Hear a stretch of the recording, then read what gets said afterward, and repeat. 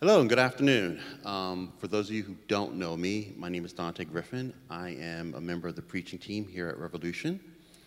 And this is my first official time preaching or teaching in about 20 years. I used to do it. I got out of the habit, and so I pray for your patience as I try to get back into the saddle here. I will caution you, as some people here can attest, that when it comes to Scripture and teaching it, I'm not afraid to not only walk on thin ice, but to actually break the ice, jump in the water, and since I can't swim, both drown and freeze to death. So we're going to see how this goes. Today, we are concluding our series on More Stories We Tell with one of the most popular stories in the entire Bible, and it is the story of Jesus and the woman caught in adultery. Now, this story is, as I said, is one of the most popular and quoted stories throughout the history of the church, and yet many in the church are unaware that there's a big controversy surrounding the passage. And so we're going to take a look at that today and see, hopefully, what God's Spirit wants to tell us to see and to speak to us today.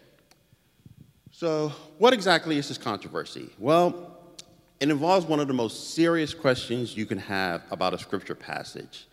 And in fact, there are two questions we need to address.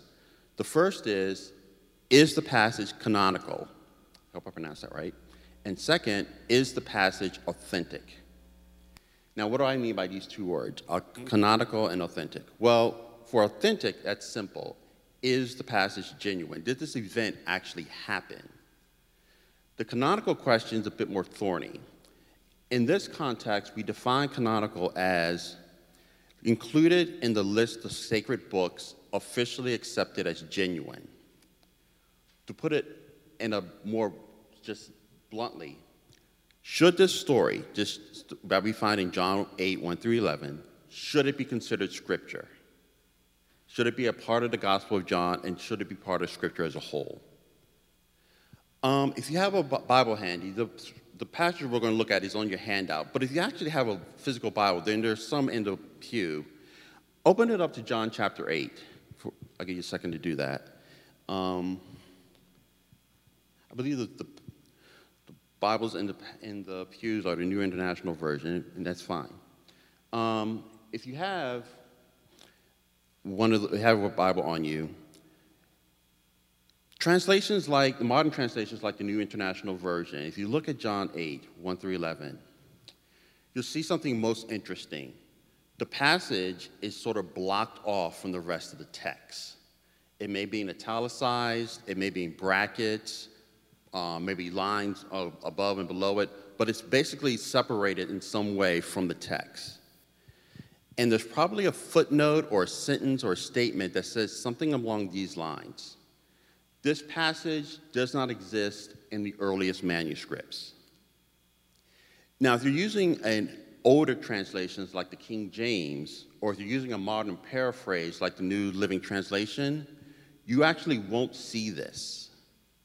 So in some translations, you'll see where it says this passage is not in the original manuscripts or the earliest manuscripts, and some that just go on like there's nothing happened. So what's happening here? Indulge me for a moment. I talk about biblical translations. Maybe a bit boring, but give me a second here. One of the key principles in biblical translation is that since we don't have the earliest manuscripts on which scripture was recorded, that you translate from the oldest ones you do have. So in the case of the Old Testament, you translate from the earliest Hebrew manuscripts that you have available, and from the New Testament, you translate from the earliest Greek manuscripts. So with a translation like the King James, which was created or written down in 1611, the Greek translation that was used for the New Testament in the King James was done by the scholar Erasmus in 1516. And what he did was he used the earliest manuscripts he had available. He had like 5 or 6 of them. And those manuscripts were dated from the 12th century. So he used what he had available to actually translate the New Testament from Greek into English, and that's how it came into the King James Version. Now, modern translations, such as the New International Version, use a variety of manuscripts, something like 30 or more. I hope I got that number right. But many of these manuscripts are dated from as early as the 3rd century. And here comes our problem. The manuscript that Erasmus used for like the King James has John chapter 8, 1 through 11 in it. But the earliest manuscripts, the ones that come from the 3rd century, do not have this passage in them at all. It's not there at all.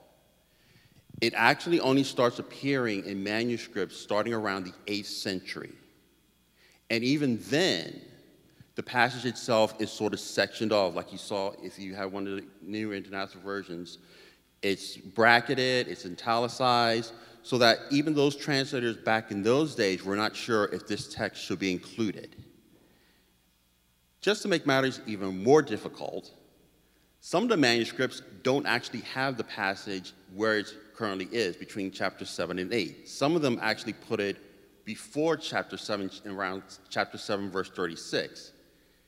And then to make it really complicated, some of the manuscripts don't have the passage in John at all. It's actually in Luke, around Luke chapter 21 or chapter 24. So from a translator or historian perspective, this is just a complete and total mess.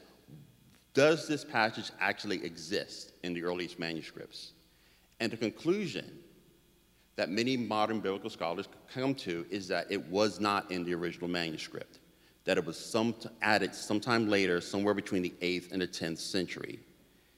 And therefore, going back to one of our words, the passage is not considered canonical. In other words, it's not considered part of the original New Testament. And that creates a problem. Because if it's not a part of the original New Testament, but was added later, should we consider it a written word from God? And should it be revered and studied like the rest of Scripture? I have a pastor friend here, and he knows full well that after what I just finished saying, if we were in some other churches we've been in, he's nodding his head. This is where the deacons come forward, grab me, pull me off the stage. Kenny would be publicly rebuked at this point, and there would be a vote being taken place on kicking me out. Because I just basically said there's a text of Scripture that shouldn't be there. That's just bad. I said before that I have a tendency to walk on thin ice. Believe it or not, I'm not even near the thin ice just yet.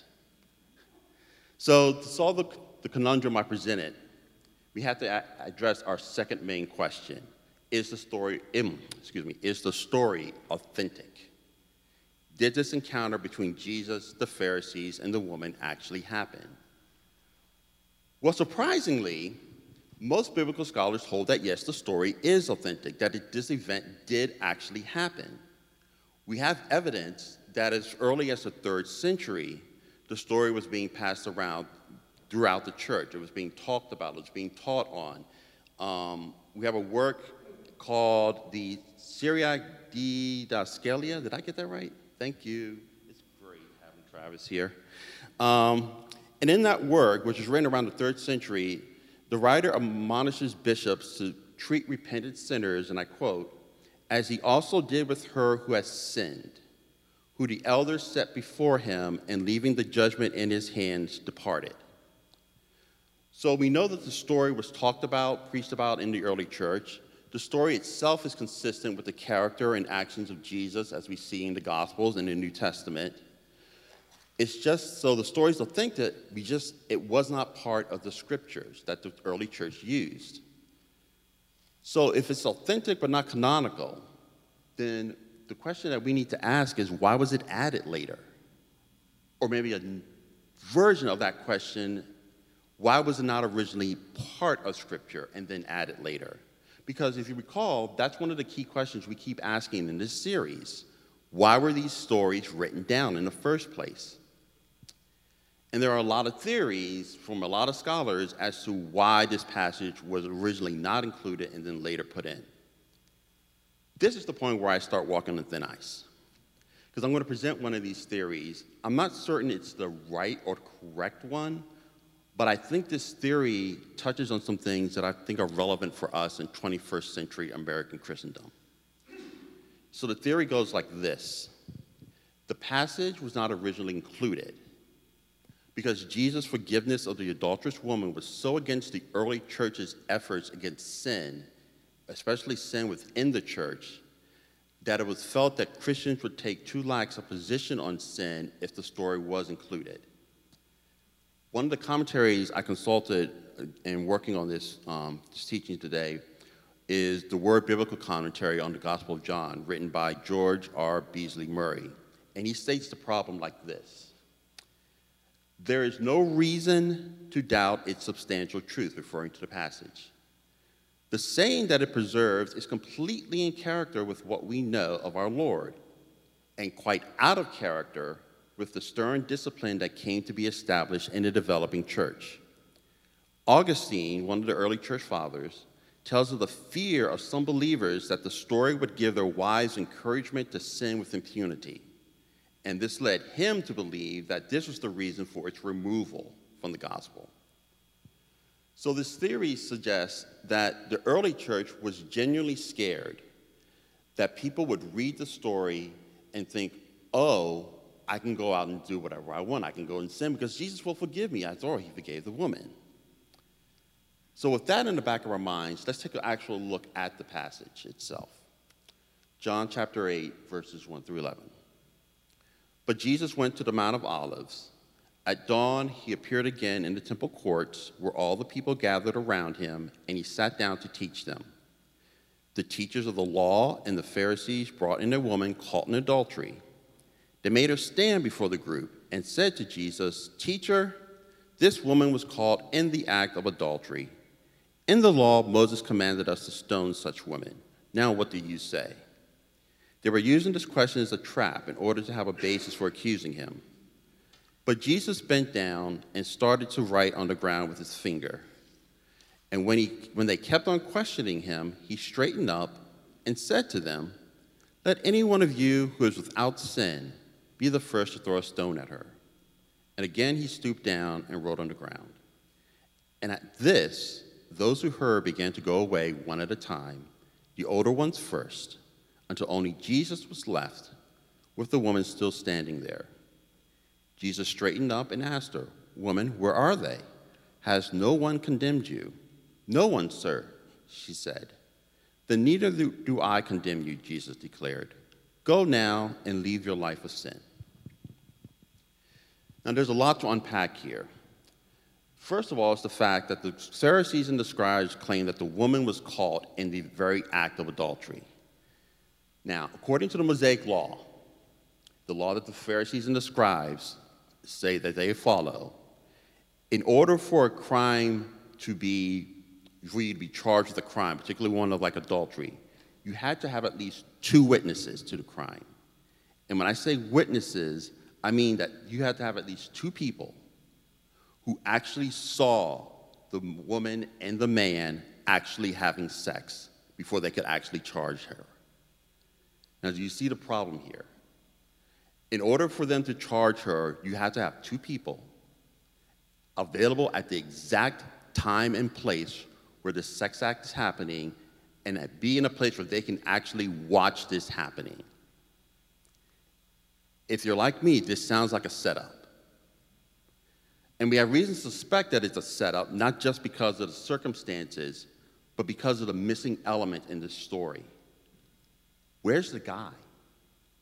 We have the adulteress. Where's the adulterer?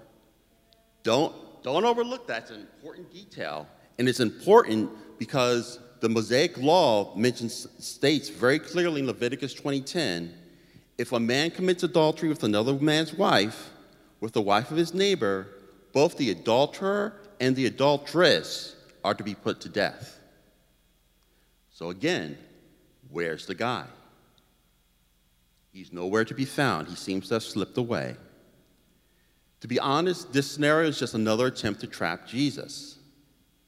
And to trap him, it seems to be in two different ways. One is regarding the Mosaic law. If Jesus declares the woman innocent of adultery, then he's putting aside the very law he has proclaimed that he has come not to destroy or to get rid of, but to fulfill. On the other hand, if he finds her guilty, he contradicts himself about his teachings on grace and forgiveness of sin. So that's one way they're looking to trap him. But there's another way, and that has to do with the Romans. Now, Rome rules Palestine at this time, and when Rome conquered Palestine, they removed from the Jewish authorities the right of capital punishment. So the Jews did not actually legally have the right to execute anyone. So if Jesus, again, argues for the woman's death, he puts himself in conflict with the Romans, who generally don't like people conflicting with them. On the other hand, if he proclaims the woman innocent, then the Pharisees and the scribes can actually claim that Jesus is sympathizing with their Roman conquerors. To quote the famous Star Wars character, Admiral Ackbar, it's a trap. Jesus is notorious for getting out of traps, and he gets out of this one through one of the most famous sayings he has ever given, and I'm quoting from the scriptures now, "Let any one of you who is without sin be the first to throw a stone at her." Now, I don't believe Jesus is arguing that you have to be sinless before you can judge someone for their sin. But I do believe Jesus is giving us a warning that he's repeated a number of times throughout his ministry, and that warning is, judging others is a task best left to God. We see this in Matthew chapter 7, verse 1, where Jesus states, "Do not judge, or you will be judged." We see it in the previous chapter of John, chapter 7, where the Pharisees are taking Jesus to task for healing on the Sabbath, and he reminds them that correct judgment does not depend solely on appearances. I'm on thin ice now, and this is where the ice starts to break. If you're going to spend your time looking for sinners and bringing them before God for judgment, you need to have two things. One, that you're authorized by God to do it, and two, that your own life measures up. I stated earlier that the only way these men had caught the woman in the act of adultery was if they had deliberately set the situation up. I think we can all agree that setting traps solely to catch people in sin is not the way to approach judgment. But how different is that from proclaiming adultery as a sin and yet practicing it in your own life? Or to condemn a rich person about their greed and their love of money, and yet you keep your own checking account closed to the needs of those in your community? How many of us, even when we have a biblical reason for doing so, are truly qualified to judge our fellow brothers and sisters in Christ, much less the world? As you ponder that statement, ponder this. It's only the woman who is brought before Jesus, and it's the crime of adultery of which she is accused. There are numerous crimes given in Jewish law that they could have tried to trap Jesus with. They've tried with theft, they tried with breaking the Sabbath, they've even tried blasphemy. But in this case, they brought before Jesus a woman called in a sexual sin. Now, I'm about to say something that's going to get me in trouble. Simply mentioning the word sex in a lot of evangelical communities is akin to saying the word shit, given how people react. And I've seen people react when you bring up the sex word. And throughout history, unfortunately, religious communities have been quick both to judge and punish women who have violated rules regarding sexual sins, such as premarital sex, such as adultery, abortion, divorce. But furthermore, in many of these communities, it is solely the woman who is at fault. The guy, his behavior, his actions are quickly and easily dismissed. Have you ever heard someone say, "Oh, he's just sowing his wild oats," or "he's just being a guy"? I won't say where this happened. This was many years ago, but I was in a church listening to a pastor preach. There's no one here, so don't worry about it. But he said that morning that women who wear skimpy clothing were solely responsible for the sexual and lustful thoughts that go through a guy's mind. I want to be able to say I walked out. I don't remember if I did or not. But I remember being very angry at this statement, because what went through my mind almost immediately was, when did it become Christian to blame a person's thoughts on someone else's actions? When it, as a guy, a male, did it stop being my responsibility for what goes through my head? Because that's essentially what this pastor was saying. It was no longer my responsibility. I've fallen through the ice at this point. I'm drowning, I'm freezing, so I might as well just die at this point. I said at the beginning that the theory I was presenting about why the story was not in the scriptures was because it seems to be too forgiving, too lenient. Because at the end, that's what Jesus does. He forgives the woman. He doesn't condone her actions, but he does forgive her. There's no penance. There's no time in jail. There's not even separation from the community. She's completely and totally forgiven.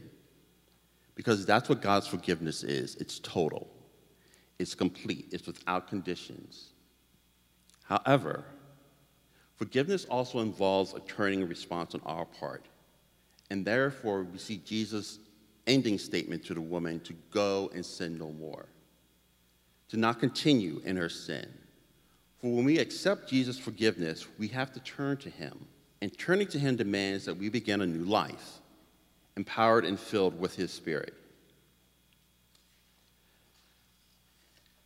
Now, some of you are aware that I used to be a Southern Baptist. Sorry, Dennis. I've attended Southern Baptist churches all my life. I grew up in the Southern Baptist church. I went to seminary at a Southern Baptist seminary, got my degree there.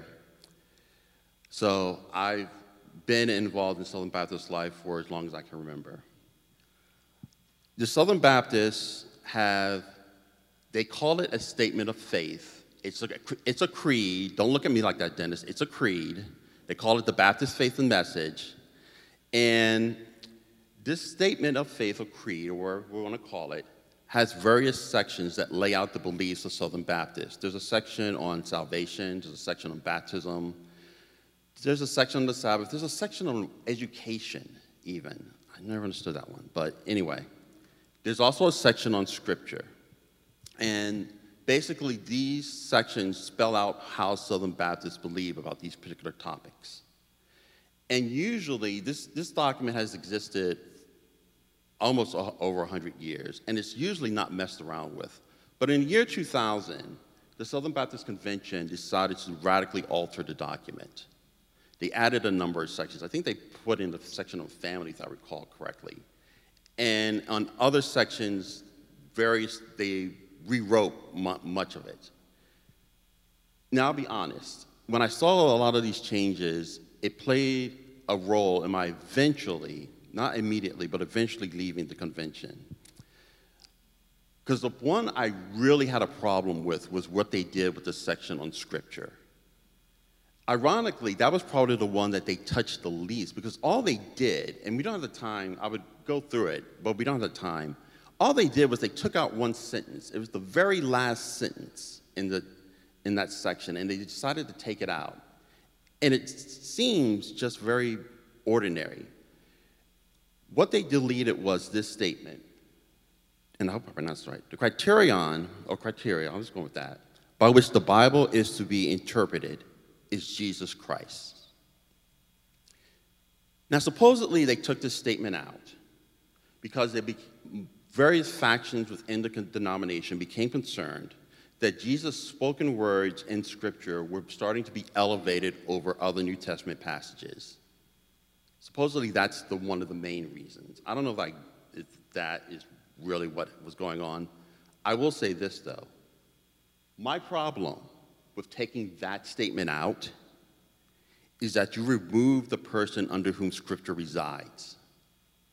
Now, hear me carefully. If you know me, if you've been around me long enough, you will hear me say this over and over again. Scripture is not God. The Bible is not God. It's divinely inspired by God, but it is not God. Jesus, according to John 1:1, is our word. He is our Scripture. What makes Scripture divinely inspired is Jesus himself, and it is through Jesus that Scripture must always be interpreted in the lives of Christ followers. And that brings me back to where we started today, about whether or not John 8, 1 through 11 should be in Scripture or not. To me, what makes this story worthy of our time to read it, to study it, to learn from it, regardless of whether or not it was originally in the original manuscripts or not, is that the story does what all of Scripture does. It reveals to us Jesus. It reveals to us his character and how he treats people. It reveals to us his divinity in exercising his right and power to forgive sin. And it reveals to us his love for those who feel ashamed and unlovable because of their actions. And for me, that is why John 8, 1 through 11 needs to stay in Scripture, because it reminds us of who Jesus is and what he came to do and what he is still doing to this day, forgiving and bringing to new life those who desire to follow him. And if you come away with anything that I talk about today, come away with that Jesus is who we are all about. For those who are already Christ followers here today, he's our example, he's our life, he's our teacher, he's our God. If you're not a Christ follower, or you're thinking about this whole Christianity thing, wondering why I even consider it, let me tell you something. It's not about a religion. It's not about doing good things. It's not about being right. It's not even about judging people. It is always about him. It is about Jesus, the one who came to give us new life and a new beginning. And ultimately, that's the real purpose of all the stories we've been talking about this summer, that they reveal to us Jesus, the one who is always saving, always forgiving, and always renewing.